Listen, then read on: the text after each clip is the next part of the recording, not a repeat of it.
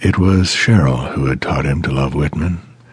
Before the girls came along, they'd sit out under the stars on a blanket at the farmhouse, and she would quote, "When I heard the learned astronomer." It was partly those moments, the biggest part, that had brought him to Brooklyn in the first place, after she and the girls had died. He'd moved into the city because he'd grown tired of wandering around the farmhouse, watching the dust drift through the early morning light, listening for the stirrings that would never come again. He had moved to the city to experience firsthand what she'd always admired from afar, in the hope that by losing himself in the blur of faces, he could somehow lose his memory. But try as he might, he'd not been able to love Brooklyn, perhaps because, try as it might, it had not been able to make him stop loving her. He thought back to the day that the call had come in, with the labored breathing of his beautiful wife. Cheryl and the girls had been in Boston visiting her parents when they had driven through the tunnel on their way to Logan. He had stayed behind to lay a new tile in the kitchen, and he was just putting the finishing touches on the grout when he heard the phone ring. Seeing her number pop up, he had surely picked up and made some crack about their sleeping late and missing their flight.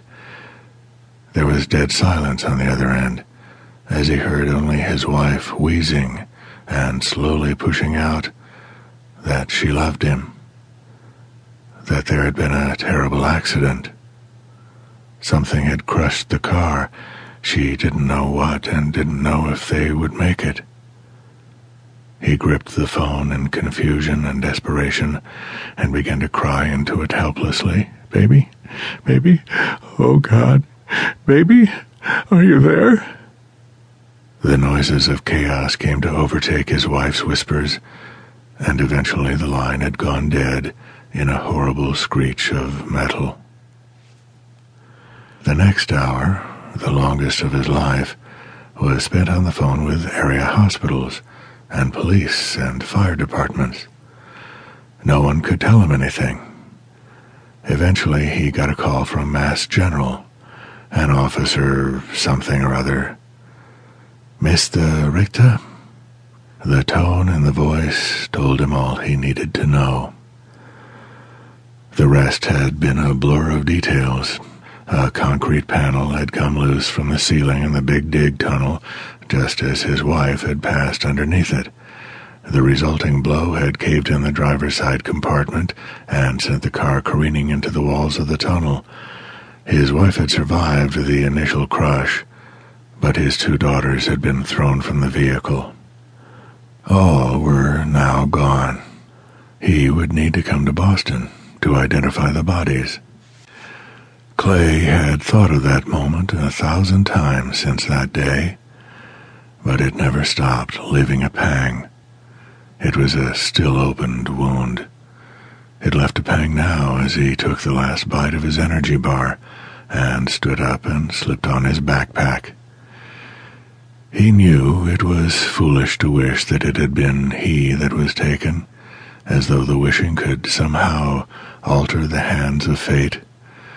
It was the kind of thinking that led to a comment he'd heard a man make while walking along the promenade. The man had been walking with a friend and shaking his head in disbelief when he stated, "I was watching the news on CNN about New Jersey, and I almost felt guilty that those poor people got hit so hard when we didn't." Clay thought this was exactly that kind of death-wish thinking that life in the city promulgated, and that now he was escaping. He came out of the park and jogged quickly north to Prospect, where he ascended the stairs to the opening of the Brooklyn Bridge walkway. Looking up at the thick twisted cables that formed a warp and weft like a net in the sky, he thought they looked as much like a snare as they did a support. The granite and limestone towers rose in their neo-Gothic austerity across the span of the 2 shorelines. The waters swirled past in their still dangerous attitude that, even at that moment, had shut down the tunnel servicing the subways and the ferries offering conveyance. The bridge stood massive in its impact and arrogance, having just laughed off Sandy like she was a bad joke. Untold wonders of the world had come and gone like so many flowers in a summer field, only to disappear into the dusts of history.